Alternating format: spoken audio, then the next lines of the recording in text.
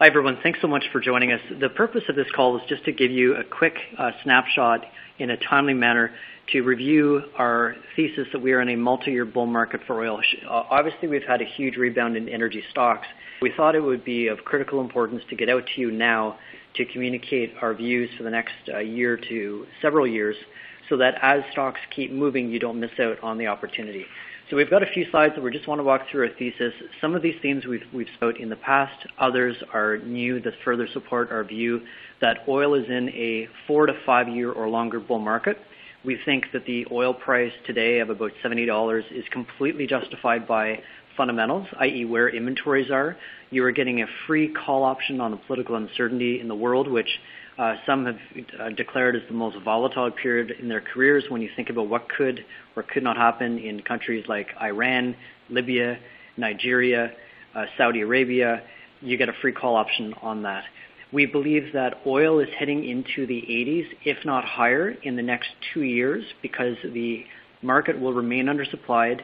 Global supply has the inability to respond meaningfully to the increase in underlying demand, and hence the oil price will have to rally high enough to kill off or rationalize demand. So let's walk through that thesis, and then we'd like to explain how we're positioned and why we see more than 100% upside in energy stocks from today's level. And very importantly, all you need to do is buy into where we already are. With oil at $68, if you believe in the sustainability of that price level, and hopefully at the end of the next 8 or 9 minutes you will, energy stocks represent 100% upside. We do not require our much more bullish thesis of $80 or higher to come to fruition to be able to obtain those upsides.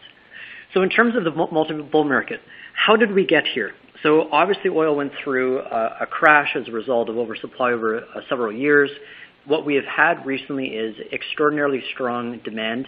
Q1 demand globally was up 2.2 million barrels per day. That's the strongest rate of growth in about a decade. We've had very strong OPEC compliance to their historic production cut that came into effect at the end of 2016. That led to the strongest drawdown in inventories in history. There was a glut at the beginning of last year of over 330 million barrels. By our math, as of March, so a couple of months ago, the market entered into balance. We see inventories reaching a 10-year low by the end of this year. When we look to the drawdown in inventory, again, it's very, very important to, one, realize the market today is undersupplied. The market was undersupplied last year by about 700,000 barrels per day. And when we look to 2018, through the combination of strong demand growth, high compliance to OPEC's cut, and faltering supply around the world, countries such as Norway are in decline, China in decline, and the U.S. having the inability to meaningfully scale production as a result of pipeline constraints, equipment constraints, labor constraints, and constraints being placed on them by their very own investors who are demanding a return of capital as opposed to growth. All of those are resulting in a market that will remain undersupplied for at least the end of this year. And on slide 4, what we show is, as this trend continues, inventories will reach a 10-year low. On the next slide, what we show is there's a very strong inverse correlation between inventories, because those really are the representation of supply and demand. If demand for oil exceeds supply, the barrels have to come from somewhere. They come from inventories, hence why everybody watches it so closely on a weekly basis with the DOE numbers and on a monthly basis when the IEA releases global inventory levels. Today's inventory level fully supports $70.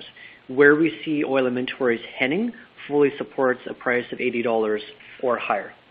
There are 4 elements to multi-year bull market for oil. One comes down to OPEC. We're going to walk through how we believe that the compliance for the remainder of this year will remain very high to their production cut.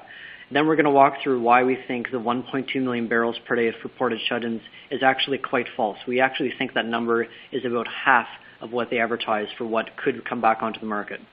The second element is U.S. shale. We are firm believers that U.S. shale will continue to grow for the next several years. Where we digress, in our opinion, is by the magnitude. And the headline that we have is, while it's good, it's not good enough because it's not enough to offset the third aspect of the bull market, which is non-OPEC, non-U.S. production, which is 50% of global oil production. We will show you that as a result of the crash in the oil price and the crash then of upstream investment in long lead projects, that this area of oil production, 50% of global oil production, is about to enter a multi-year decline. The last aspect is demand. Demand last year was up about 1.7 million barrels per day. That rate of growth is actually increasing. We're projecting growth of 1.8 million barrels per day. We already have 1 quarter under our belts of 2.2 million. So demand is very, very strong. The 5-year average is 1.2 million. So demand is not an issue. When we then look at OPEC, so we had written extensively last year that we thought that out of a need for self-preservation, OPEC would be very compliant to their cut. We now have compliance last month, I believe, at about 160%. There's 2 aspects to that. One is voluntary. The second is involuntary. So when it comes to voluntary, we're specifically talking about Saudi Arabia and Russia adhering to the amount of production that they remove from the market. We also have had the added benefit of involuntary production cuts, namely from Venezuela, where they are circling the toilet. Production there has been falling by about 100,000 barrels per day per month. The situation in country is getting worse and worse. We can't get into it in detail for time's sake, but we see that trend continuing. When we look at the combination of the voluntary and involuntary cuts, so here we show the compliance was in excess of 100% since the deal.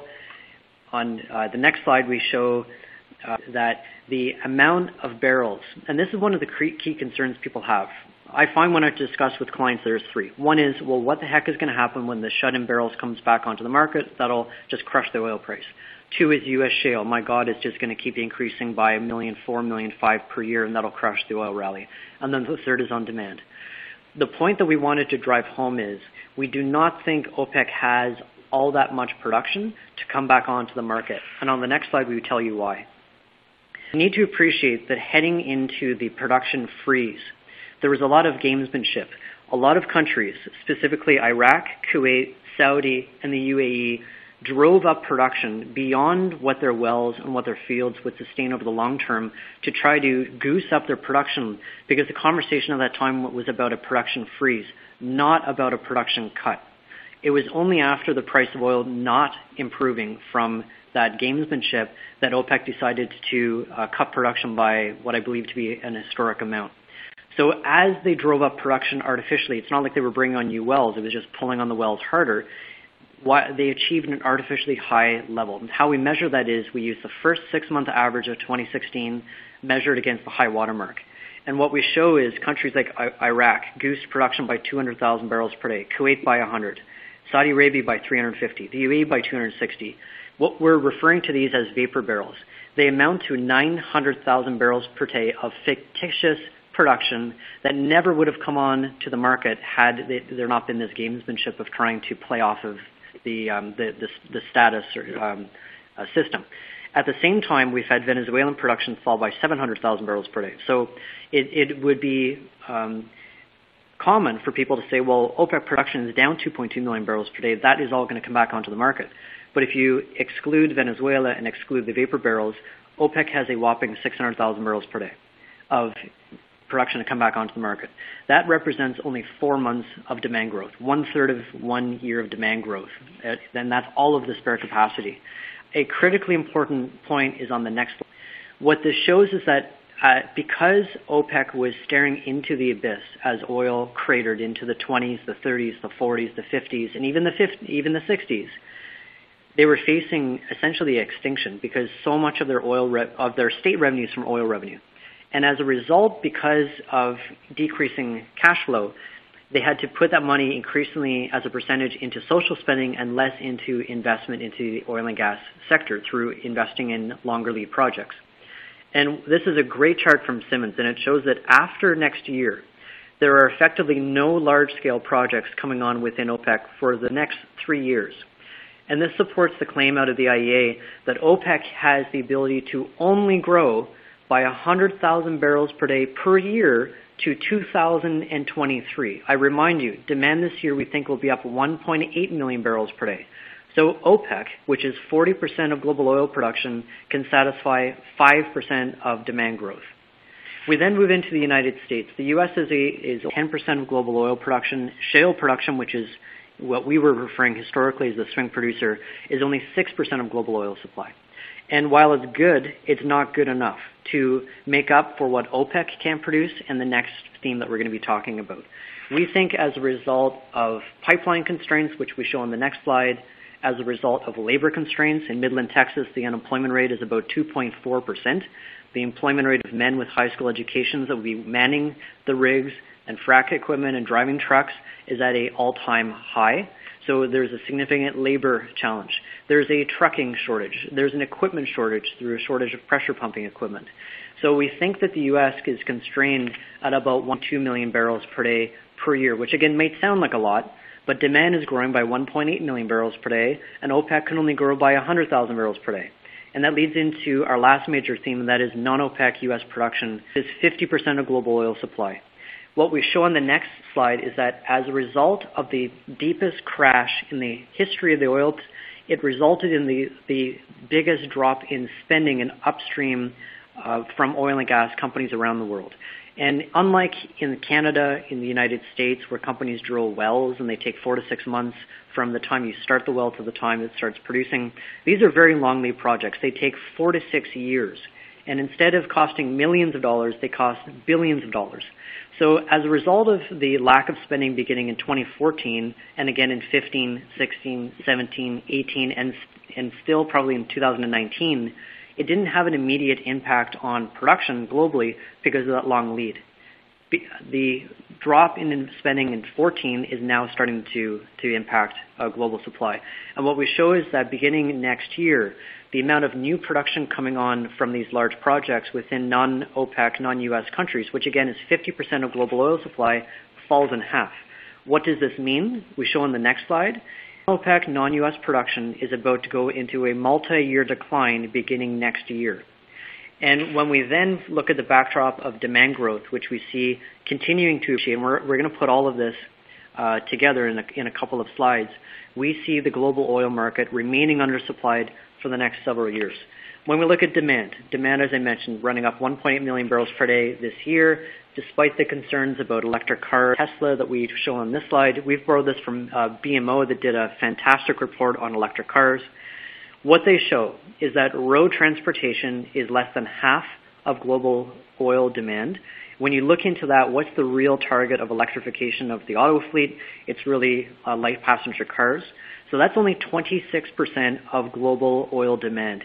The other 74% is more linked to global GDP expansion. So when we talk about aviation, rail, marine vessels, petrochemicals, power generation, that's all growing because the global economy is doing fairly well. When we look then at that remaining 26%, every 1 million cars sold that displace internal combustion engines reduces oil demand by 14,000 barrels per day. Total electric car sales last year were about 1 million. So yes, demand growth was stymied by a whopping 14,000 barrels per day, and yet demand was able to grow by 1.7 million barrels per day because that much, much larger piece of the pie is growing. We think that eventually, in the decades and decades ahead, electrification is likely. Where we differ in opinion is the time frame to get to a point where electric cars displace a meaningful amount of oil demand. Every reasonable forecast we've seen, and which we show on the next slide, is out 2030. So let's put this all together, and then I want to summarize the upside that we see. We are in a multi-year bull market for oil. The oil market was undersupplied last year. It is undersupplied this year, and that undersupply will persist for the next several years.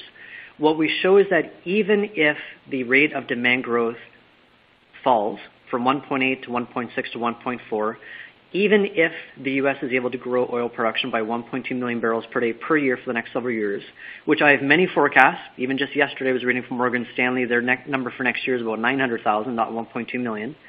We assume that OPEC and Russia, once they bring on the full 1.2 million barrels per day, we're not accounting for any vapor barrels, that they can still grow at 400,000 barrels per day, which is only 4 times higher than what the IEA is saying.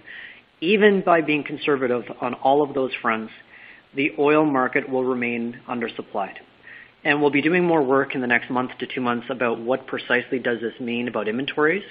But what we can say now is it would drive down global inventories to critically low levels below what refineries need to be able to function properly. So this scenario that we have on this piece of paper cannot come to pass. What must happen is the oil price must rally high enough to rationalize or kill demand, because given the long lead nature of supply from non-OPEC, non-US countries, which is 50% global supply, again, that 4 to 6 year lead time, even if oil was at $5,000 a barrel per day, and you're the CEO of Suncor, and you say, okay, boys, let's go sanction an oil sand project and react to this oil price, it would take you 4 years.